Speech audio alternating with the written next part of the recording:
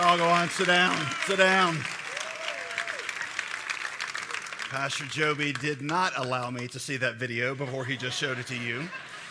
And so for the last 2 minutes, I've been sitting there thinking, how do you transition out of that into this? So I guess that was it right there. Let me just begin with what he said there a minute ago. I am from Raleigh, North Carolina. I certainly would appreciate your prayers, not only for my church, but for my wife, who is here with me, because we left our 4 kids back in the middle of the hurricane. When we originally scheduled this, we did not know that there was a hurricane that was planned, and so we began our journey about 4 days ago, had a couple stops to make along the way, and now my wife just feels like a bad mom because we're here in sunny North Florida, and they kids are home in a hurricane, but I keep telling her not to worry about it. I keep looking at the Weather Channel.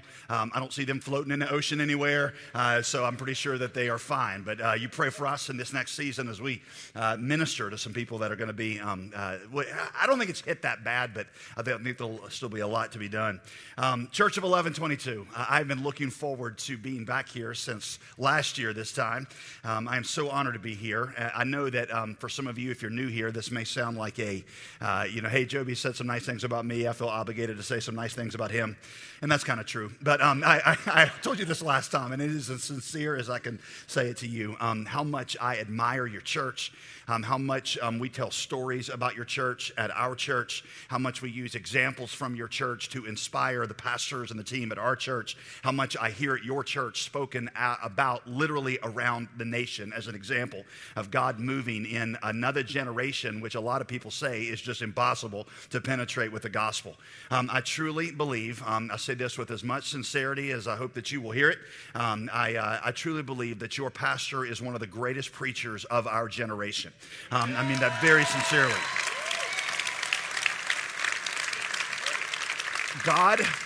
God has given your pastor I envy it, the ability to communicate with anybody.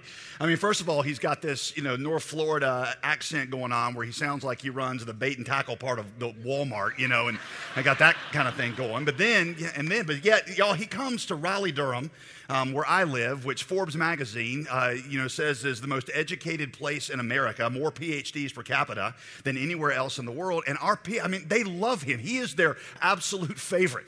In fact, they're always asking me, when's that guy, what's his name? The guy with the flannel shirts and talks real country. When's he coming back? When's Pastor Joby coming back? Frankly, I'll be honest with you, I'm kind of sick of it. Our CrossFit coach, my wife and I the other day, we were at CrossFit, and he says, hey, I got a new man crush. And my wife looked at him like, excuse me? He said, yeah, it used to be your husband, talking about me. He used to love listening to him preach, but now that Joby guy, I listen to him all day, every day now. My kids were so mad this summer because the week that Joby came in to preach at our church, we were on vacation. And so we're in San Diego. We're on our way to the zoo. And they're like, Dad, we need to they made me pull up the live stream in the car and watch Pastor Joby preach at our church. Thank you for sharing your pastor. I appreciate him, his ministry. I appreciate his friendship to me. I've just enjoyed getting to know him and Gretchen. They're just real people. They're not pretentious. The same thing you hear from up here is just going to be what it is when they're off stage. In fact, we were having dinner with them the other night, and it was just real. And just this argument breaks out in between them. It was a doozy. I'm not going to lie to you. Veronica and I, my wife and I got a little uncomfortable in the middle of the argument. Finally, Joby, he gets his that vein popping out in his neck deal, and he looks at her and he says, woman, I do not understand how God could have made you so beautiful and so stupid at the same time. And Gretchen looks back without missing a beat, and she said, God made me beautiful so you would fall in love with me, and stupid so I would fall in love with you. So they have mentored us in our marriage and all kinds of stuff. If you got your Bibles this evening, if you'll open them to Hebrews chapter 3. Hebrews chapter 3, there are parts of that story that may not be entirely true, just so you know. Hebrews chapter 3, I want to address the subject tonight of how you can know for sure that you are saved. For years, I struggled with this question. I always tell people that if there were a Guinness Book of World Records for the amount of times that someone has said the sinner's prayer, I am pretty confident that I would hold that record. I'm not exaggerating, but from the time I was in 7th grade to the time I left for college, I prayed the sinner's prayer no less than 5,000 times.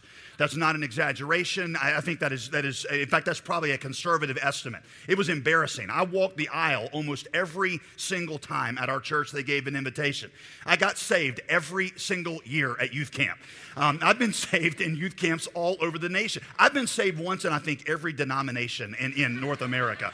I got baptized. I got baptized 4 times. I'm not kidding.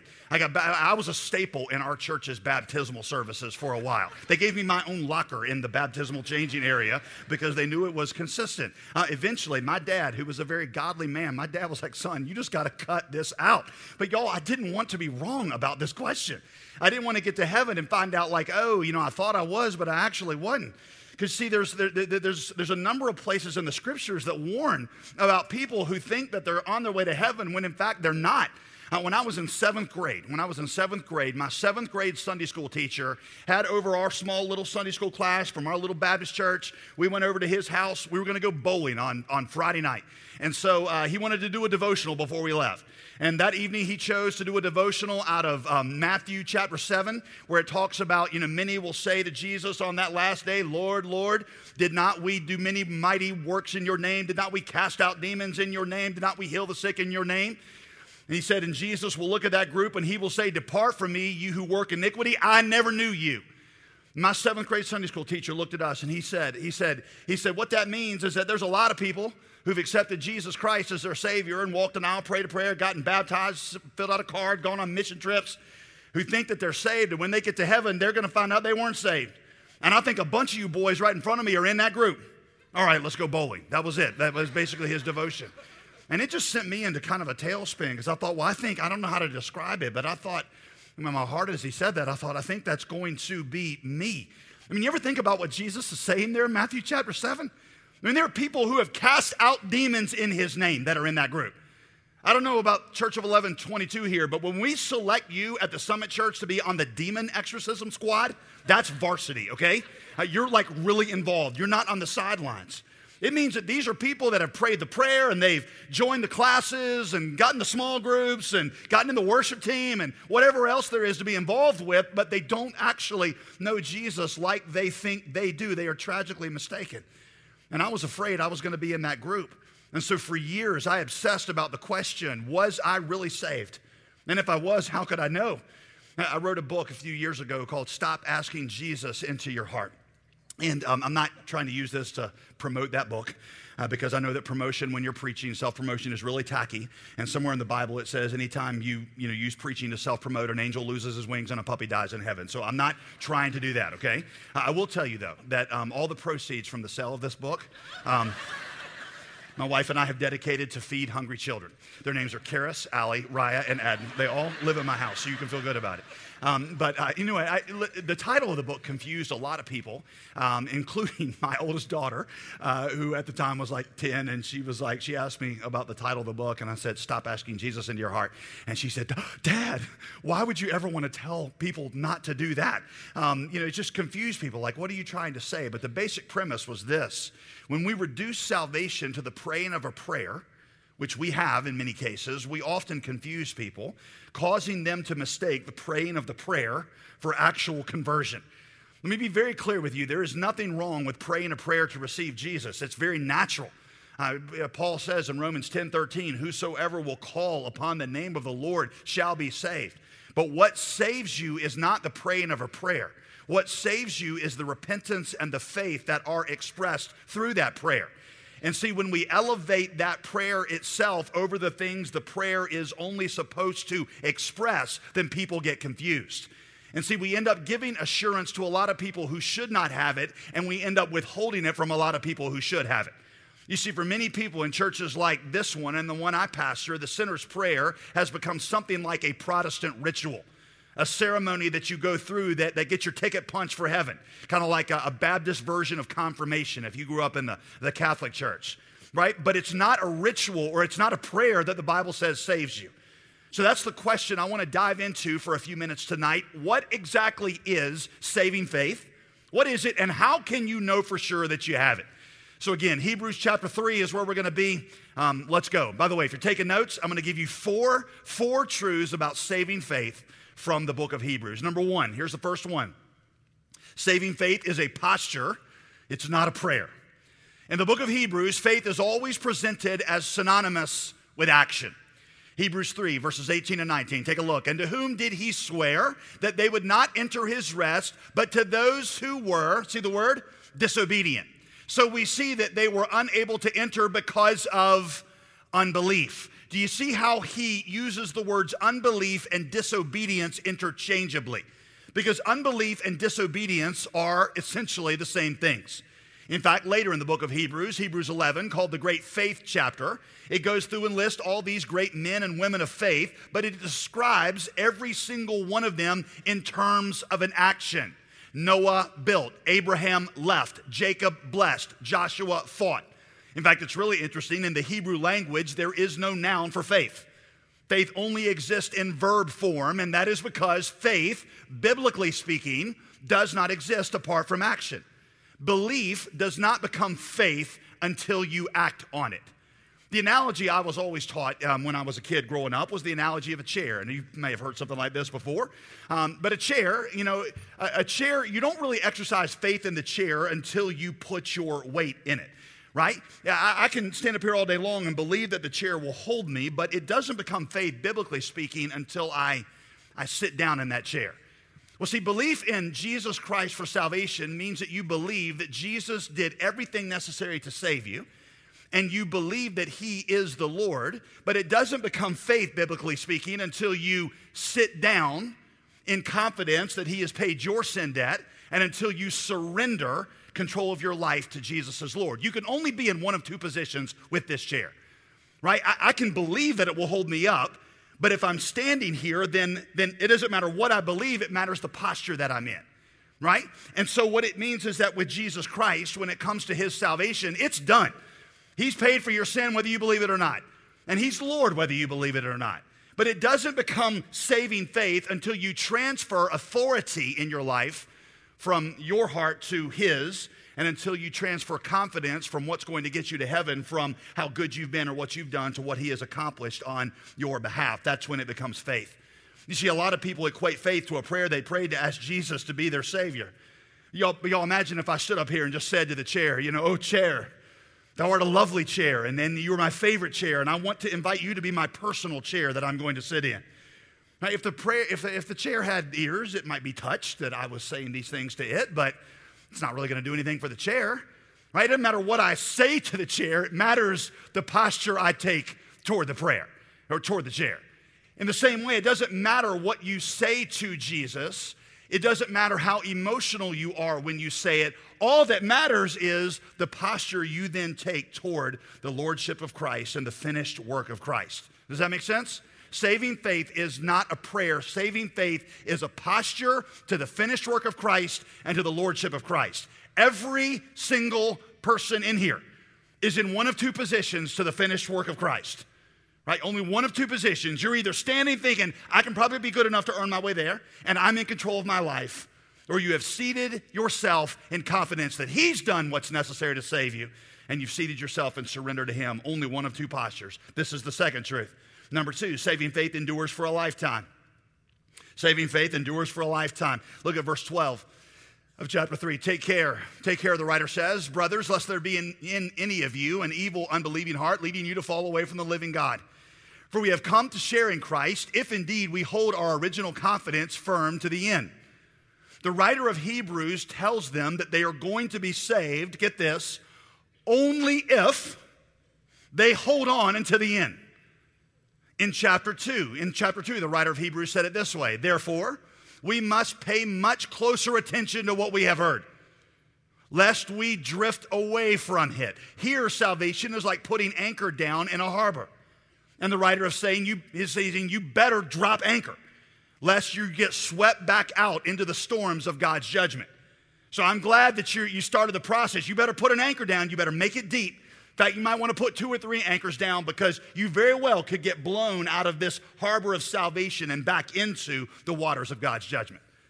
Now, I'm going to be totally honest with you. All that is different than how I learned to talk about something in the Baptist church. At least we call it eternal security. I was taught to think of salvation like it was a contract that you signed with God one time. Then you put a little record of it in your Bible, and then a little date that you'd prayed the prayer, and your grandma's signature on it, and your tear stains, and those things would prove that you had prayed the prayer and you meant it, and that God honored that contract. You saw that contract in the front of your Bible, and He'd never go back on it, right? Your name was now in the book of life. It was written in indelible ink, and God could never erase it. In fact, I think I heard that very analogy. But y'all, look at it. Look at it. That is not how the writer of Hebrews talks about it here, is it? Let me be honest. Let's look at it. He wasn't like, okay, all right, hey, prayed the prayer, awesome. Got baptized, even better. Now you're saved. No, he says you will only be saved if you hold your confidence firm to the end. In the book of Acts, when Paul was addressing a new group of converts, Paul urged them to, quote, continue on in the grace of God, because only by perseverance through tribulation are you going to enter the kingdom of God. In other words, it's only if you persevere, only if you endure to the end, only then are you going to be saved. Now, you're sitting there saying, well, wait a minute, JD, are you saying that we can lose our salvation, as in God saves you, but then He revokes it because you just don't live as a good enough Christian? Actually, no, I'm not. There are way too many places in the Bible that teach you that once you are truly saved, that you never can lose your salvation. John 10, for example, Jesus says when you become His, He puts you in His hand, and the Father closes His hand over Jesus' hand, and you could no sooner fall out of the hands of Jesus than Jesus could fall out of the hands of the Father. Paul in the book of Romans tells us that all those that God foreknew, He predestined, and those He predestined, those He called, and those He called, those He justified, and those He justified, those He glorified. And what that means is that salvation is like a train, and once you get on it at the beginning, when God puts you on it, then you're never ever going to fall off no matter what happens. So see, you've got 2 truths. Now watch this. You got 2 truths which seem to be almost in contradiction. On the one hand, you got the Bible saying that once God saves you, you will always be saved. And then on the other, only if you endure to the end will you be saved.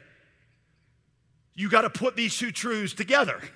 And here's how you do that. One of the essential marks of truly saving faith is that it endures to the end. That's the point. Jesus told a story one time about a farmer who goes out to scatter some seeds. And some seed, he said, falls on shallow soil. Now, what's interesting is how quickly the seeds in the shallow soil spring up. Man, they spring up and they look awesome. And everybody's like, wow, look, it's just fantastic. But then Jesus says the sun of persecution comes out, or the weeds of materialism grow up, and because these seeds don't have any root, they wither away. Here is the question you should ask. Do those seeds that spring up quickly, do they represent saved people or unsaved people? Do they represent saved people who lose their salvation? No, they represent unsaved people, watch this, who for a while look like they're saved people. These are the kinds of people that come to, for example, the Summit Church or the Church of 1122, or when I go speak at youth camps. They're the kinds of people that on that last Thursday night of camp, when we get everybody together and they've been up all night, every night, and they've slept 2 hours a night, and the band plays a favorite song, and I get up and tell a story about a kid dying in a car wreck, and boom, they all come down, right? And they're weeping, and I just watch it as a speaker. You got like a row of middle school girls back there 5 rows in, and one of them will start crying, right? And I don't know what it is about that age, but it's just like it's contagious. So, all the way down the line. And they all come down and they go at the altar and they blow snot sickles on each other, and they promise that they're going to be missionaries and never sin and never date boys until they're 40 and just anything, right? And that lasts about 10 minutes. In fact, it never makes it on the bus ride home. Why? Because it was this incredibly emotional moment in the minute. But one of the evidences of saving faith, listen, is not the intensity of the emotion at the beginning. The evidence of saving faith is endurance over time. The evidence of saving faith is not how much you cried, not even how much you understood. The evidence of saving faith is that it endures for the rest of your life. I was sharing Christ a little while back with a guy at a gym that I was working out at, and this gym had a basketball court, and me and this guy picked up, started playing one-on-one, and we're playing to 21, and so about 3 points in or whatever, I looked at him, and he didn't look like the kind of guy that Well, let's just say he didn't look like a deacon in a church, all right? You weren't expecting that. I'm not trying to be judgmental, but he had hair, it comes down to the small of his back. Nothing wrong with that. He had tattoos over literally every square inch of his body. I'm not even sure what color he actually was, but everything was tattooed. And nothing wrong with that. He had piercings over every single part of it. It looked like he'd fallen face first in a tackle box, that kind of guy. Nothing wrong with that. Every other word that came out of his mouth was some kind of curse word. You probably should back that off. But anyway, this is just the picture of the guy you're getting at. It doesn't look like, So I'm sharing my testimony with him. He stops, puts the basketball on his hip, and he says, dude, are you trying to witness to me? Now, I was like impressed he actually knew the word like witness. So that's insider language. I was like, maybe I am, maybe I'm not. He goes, man, that's awesome. He said, nobody's tried to witness to me in years. He said, it's probably because of the way that I look. He said, man, he goes, you are wasting your breath. Let me tell you why. He said, when I was in 8th grade, I went to camp, and man, the speaker got up there, and he just preached the paint off the walls, and he preached the hell out of me, and I went forward, and I got on my face, and I repented of my sins, and I asked Jesus to be my Savior. He said, and man, I became like super Christian. I went back and I became a leader in my youth group, and I went on mission trips, and I led 2 or 3 other people in my youth ministry to Christ. And he said it was amazing. He said, and then I got into my senior year of high school, in his words, I discovered sex. And I decided, you know what, I'm going to put this Christianity thing on hold for a while because I want to explore this over here. He said, then I went on to college, and I just never really looked back. He said, about my 3rd year in college, he said, one of my professors convinced me that I didn't really believe in God. He said, I'll be honest with you, I think I was just adjusting my beliefs to match my lifestyle. He said, but whatever it is, I'm an atheist now. He said, I'm an atheist now. He said, but here's what's awesome. He says, I was saved in a Baptist church. And he says, now you're a Baptist, right? And I was like, I'm not really sure where this conversation is going. I'm just going to just keep talking for a minute. And he said, well, here's the thing. In a Baptist church that I was raised in, we believe once saved, always saved. Once saved, always saved. He says, what that means is, even if you're right and there's a God and Jesus died for my sin, he goes, I was saved in 8th grade. He goes, so even if you're right and I'm wrong, I'm totally covered. I'm totally covered because once saved, always saved. I can never lose my salvation. So, man, you don't have to worry about me because if you're right, I already got that box checked. Now, what do you say to a person like that? Right? Seminary did not prepare me for this kind of conversation, right? What do you say to a person like that? This guy is that seed that Jesus is talking about in this parable that sprouts for a little while. Even a few years he sprouts, but then he vanishes away. In fact, it might be true that some of you, either here at a campus over in the Mandarin area, you're in the same category. Now you sprung up quickly, but now you're not walking with Jesus. And you might be that seed that sprang up quickly, but you had no root, and so you withered. One of the signs of saving faith is that it endures to the end. In fact, it is true, once saved, always saved. But it's also true, once saved, forever following. You got to put the two of them together.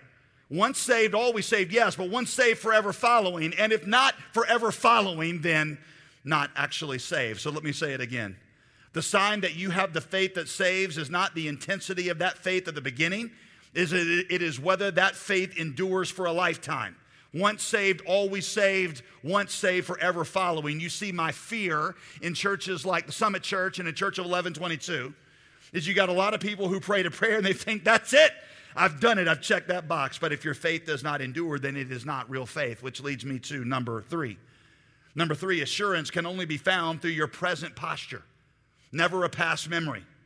The way that you know that you have truly put faith in Christ is not because you remember praying a prayer in the past. The way that you know you've put faith in Christ is because of the posture you are in the present.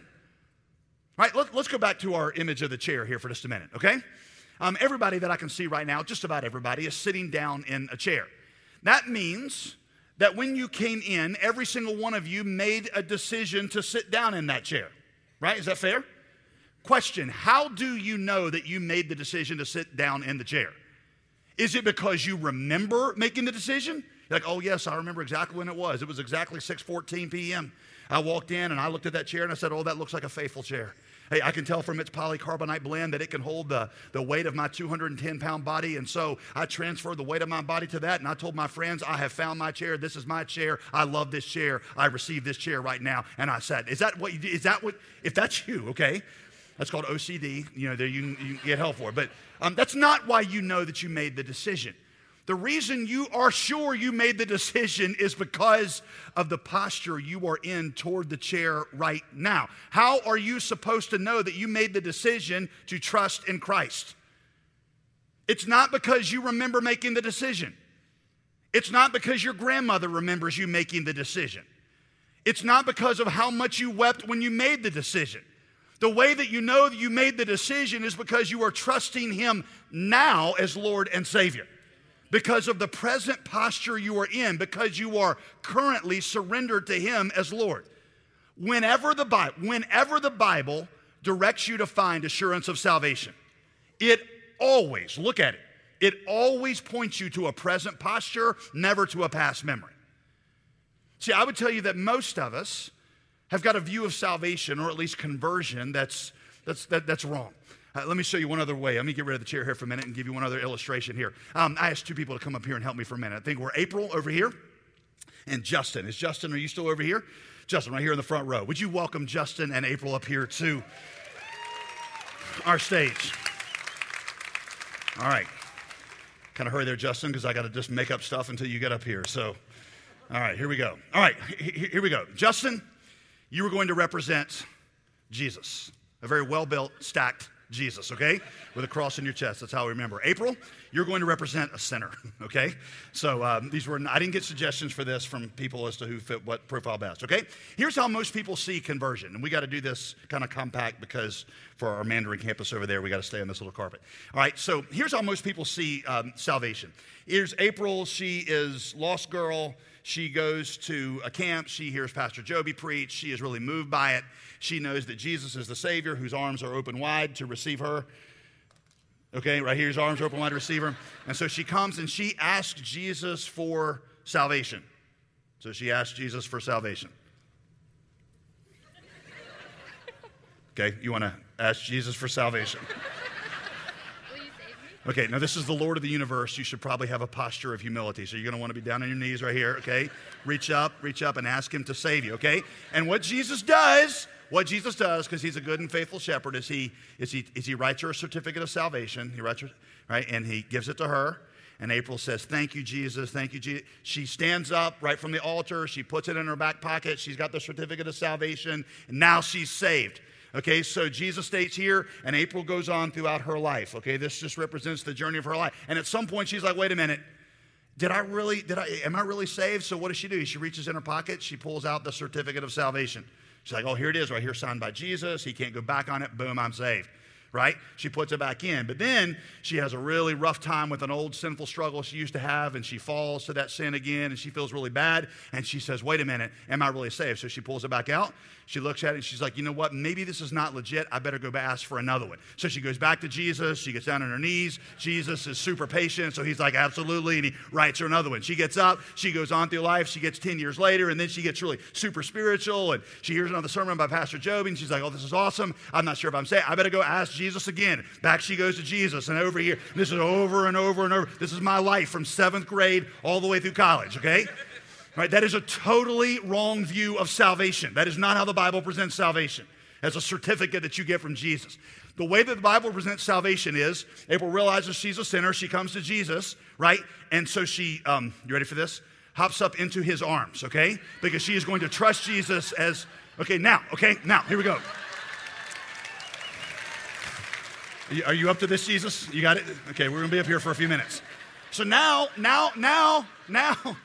when April goes through life, okay, she goes over here, all right? Guess who goes with her, right? Right, Jesus, right? Now she's like, hey, am I really saved? Do I belong to Jesus? Right? She's not going back over here to ask did I sign it right? She's just looking at, well, He's got me in His arms right now, right? How do you know that you made the decision to rest on Christ and surrender to Christ? Very easy. You are in the present posture of resting in Christ. Does that make sense? Right? Okay. All right. Excellent job, Jesus. You can put her down. Ladies and gentlemen, Jesus and April, you can put your hands together for them.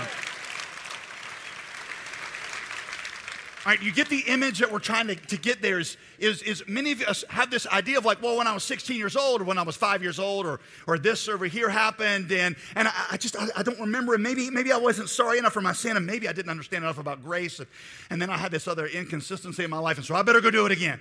And you just go back and back. The way that you know that you have trusted in Christ is the present posture you are in to the Lordship of Christ. Let me go back and say this again. You can only be in one of two postures right now toward the Lordship of Christ. You're either surrendered to Him as Lord right now, or you are standing in rebellion against Him. You're either trusting in what He did as your salvation.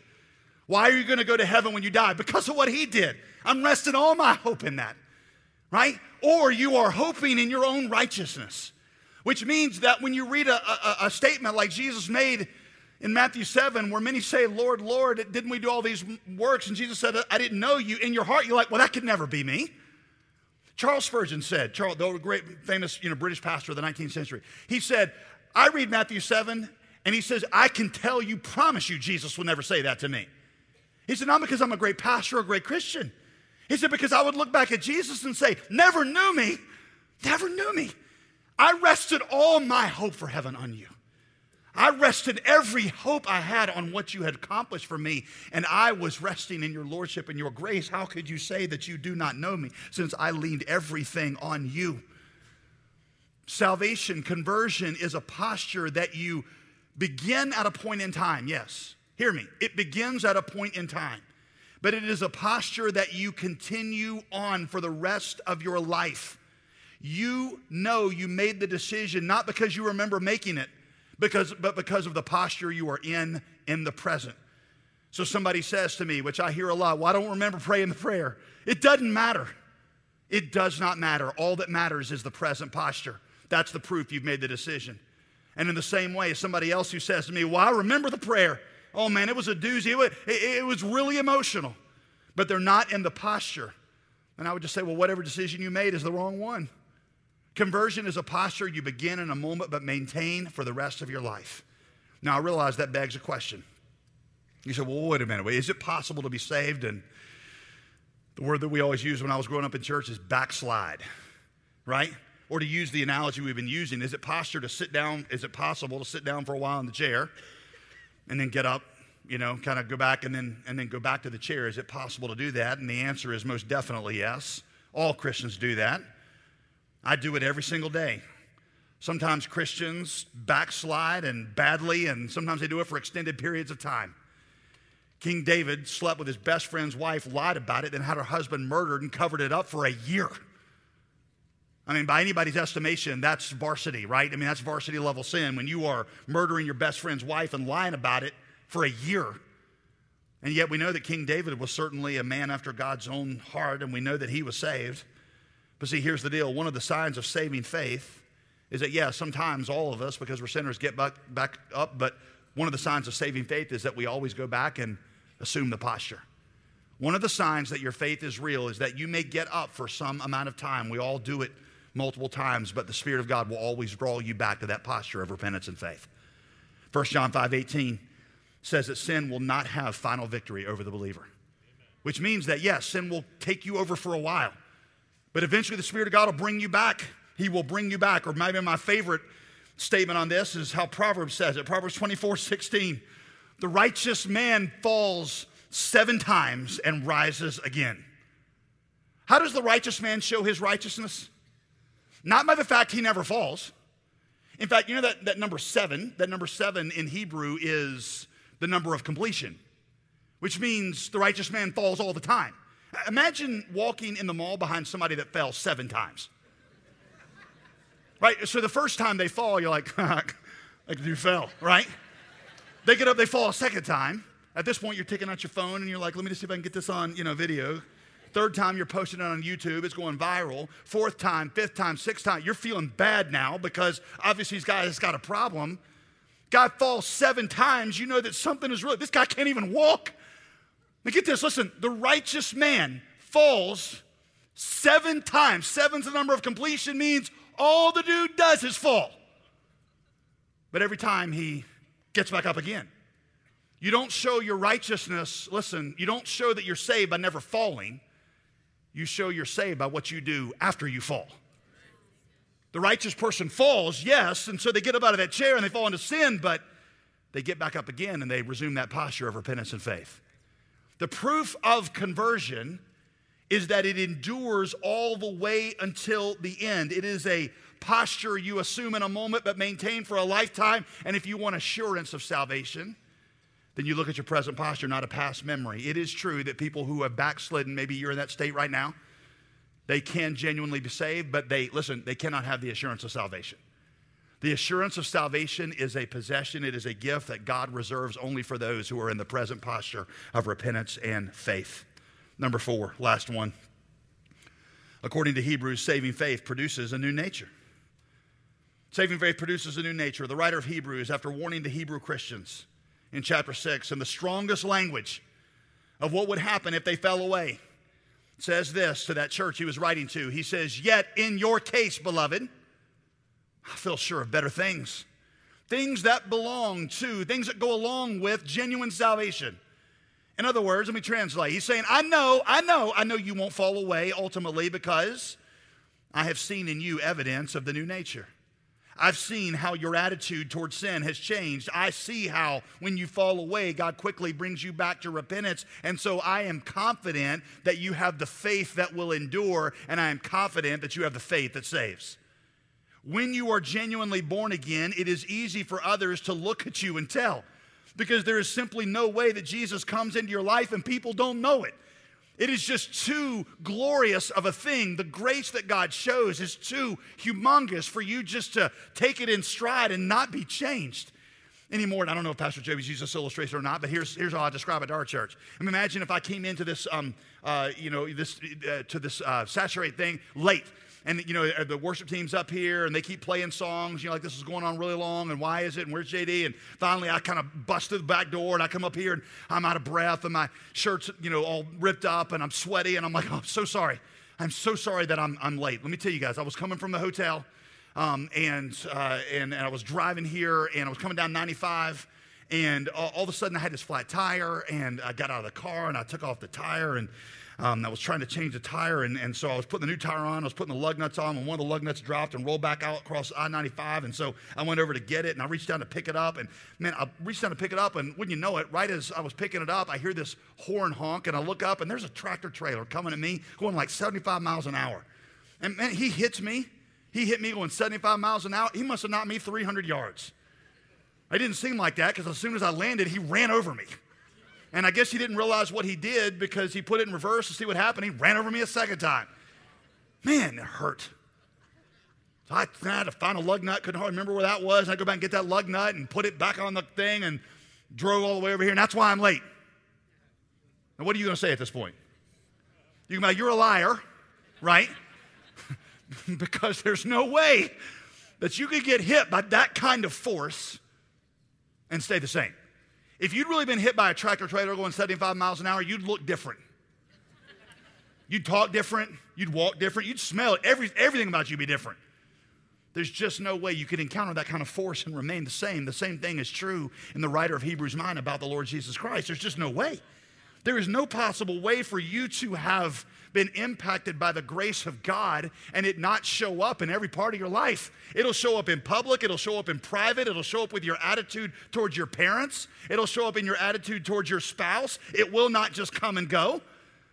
In fact, I don't mean to be harsh, y'all, but if your best friends who hang out with you on the typical Friday night, if they could not come up here and give us convincing testimony of your faith in Jesus, it's because you don't have any. If your mom could not stand up here and give really credible evidence to the fact that you're born again, it is because you are not. You see, when Jesus Christ comes into a life, he comes in and he begins to transform.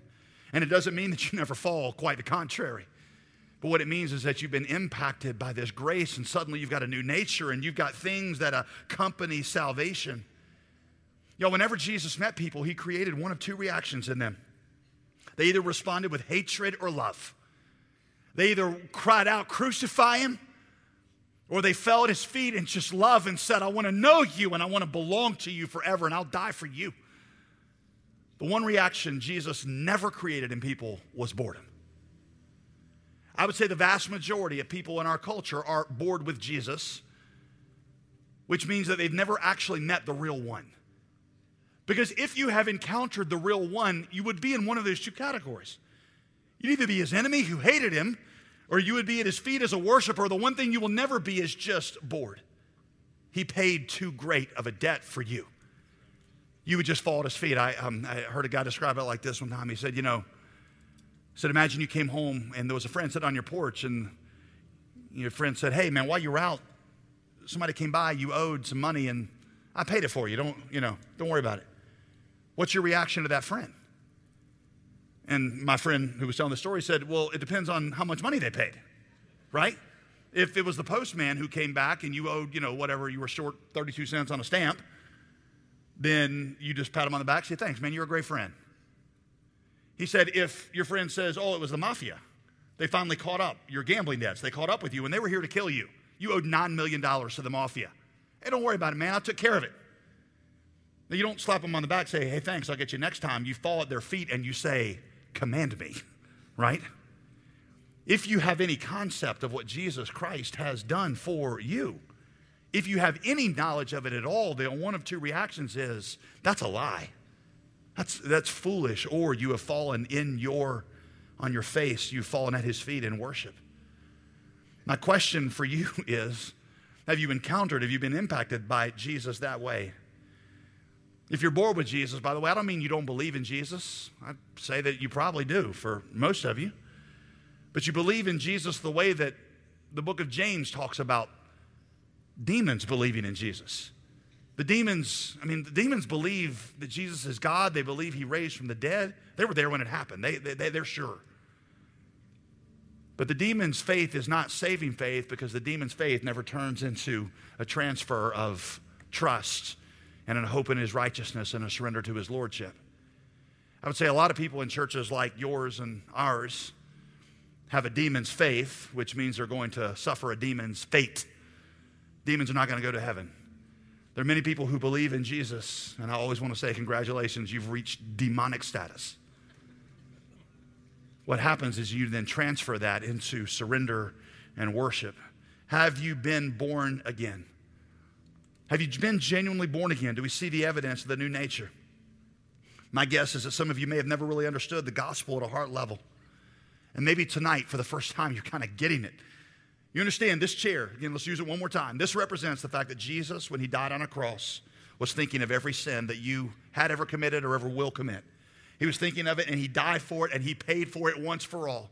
On the cross, he said with a loud voice, it is finished, which meant it was paid. He paid every single ounce of penalty for every sin you've ever committed.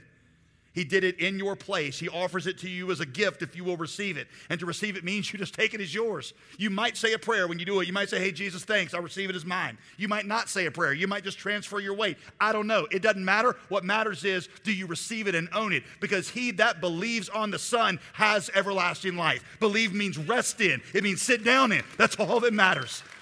There's only two categories, those that are believing and those that aren't. It represents his lordship of whether you're surrendered to it right now. And maybe for the first time you understand. I got kind of a twofold invitation here for you. One is, some of you for the first time you understand it, and I'm going to give you a chance to express that. Yes, in a prayer. You're going to express it in a prayer, but you're going to express repentance and faith. Others of you say, maybe for the first time I get what it means to have assurance. Why don't you bow your heads? At both campuses here, everybody listening, bow your heads. You listening? But really close, listen. If right now you're in the category where you say, I think I understood this for the first time. I get that Jesus Christ has paid my sin debt. And I am ready to receive it as my own. As far as I know, for the first time. Then right now, would you just say to Jesus, Jesus, I surrender to you and I receive you as my Savior. Say it to him. I surrender to you and I receive you as my Savior. Maybe you're here and you've prayed something like that before, but you're like, I think I've done something like that before, but I really get now what it signifies. So maybe you want to express it to Jesus again and say, yeah, I may have done it back years ago, but I know what it means now. And right now I'm transferring the weight of my soul, my hope for eternity on the finished work of Christ and surrender to the Lordship. You can say the same thing to Jesus. I'm not sure what happened before, but right now I'm trusting you as Savior, and right now I'm surrendering to you as Lord. Let me ask, all across this auditorium and our friends over at the Mandarin campus, if you're in either of those categories, where you're either doing it for the first time or in a time where you really understand it, would you just raise your hand? Really quick, just raise your hand. I just want to give you a chance to kind of acknowledge it all over the place. I can't see everybody, but just hold your hand up and just say, that's me. Right now, I'm receiving Christ. I see you. I see how a lot of you, I know a lot of you I can't see, and some of you I can. Father, I pray for those, God, who right now are understanding the gospel, and God, as they reach out and as they believe, God, you are saving them. I pray, God, for those that your determination was to give them assurance. God, I pray that you would give them all courage to do now what I'm going to ask them to do. I pray in Jesus' name. Amen. Everybody look up here at me for a minute. Here's what we're going to do. You mentioned this at the beginning of the services. We're going to offer a chance for you to be baptized. Baptism is the sign externally that you have received Christ as Savior. Baptism doesn't save you. That's Jacksonville tap water. You'll be dirtier when you get out than when you went in, okay? There's nothing magical about that water, okay?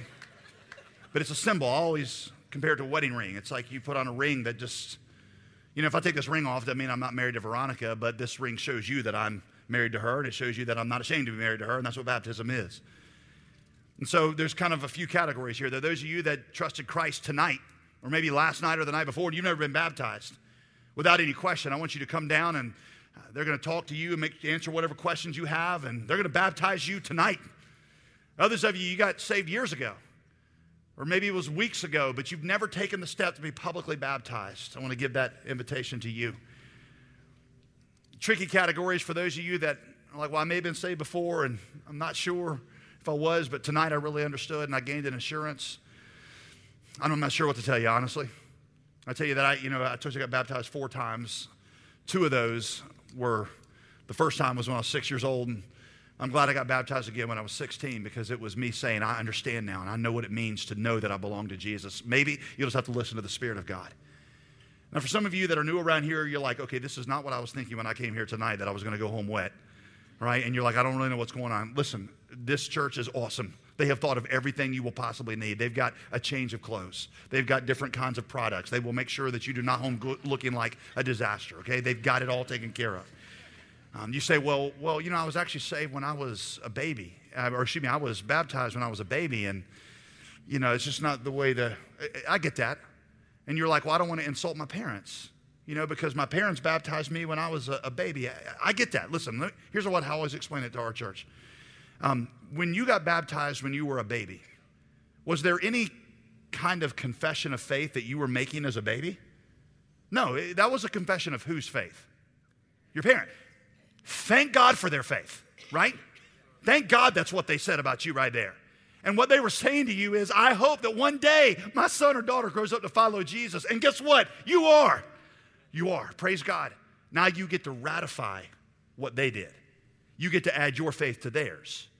Baptism in the New Testament is always a proclamation of your own faith. It's never a proclamation of somebody else's. This is not a repudiation of your parents' baptism of you. This is a fulfillment of their baptism of you. And you're going to call your mom and dad tonight, and you're going to say, hey, Mom, Dad, what you did for me 30-some years ago, or 22 years ago, or however long it was, and when you baptized me in hope, I followed Jesus. Mom, I'm doing it. Dad, I'm doing it. And I just wanted you to rejoice with me, so don't let that be an obstacle. You say, well, I don't know if I didn't drive tonight. I'm afraid my person I drove with is not going to wait. They'll wait. I promise you they'll wait. In fact, look at them right now. If you drove somebody else here, just look at them right now and say, I will wait for you. Right? Just say it. Just say, I will wait for you. Right? And if they won't say that, by the way, if they won't wait, first of all, you bring them up here to talk to me or Joby, and we'll have a little conversation with them, and then they'll be getting baptized, okay? Second of all, I'm telling you, in a church like this, there's probably 300 Uber drivers. And they will do it for free. They will take you home for free. So do not let that be an obstacle, okay? In just a minute, we're going to stand you up, okay? And Joby's going to stand you up, Pastor Joby. He's going to stand and just in one motion, right? Don't wait. Don't look at everybody else. You just do it, okay? By the way, nobody should come alone.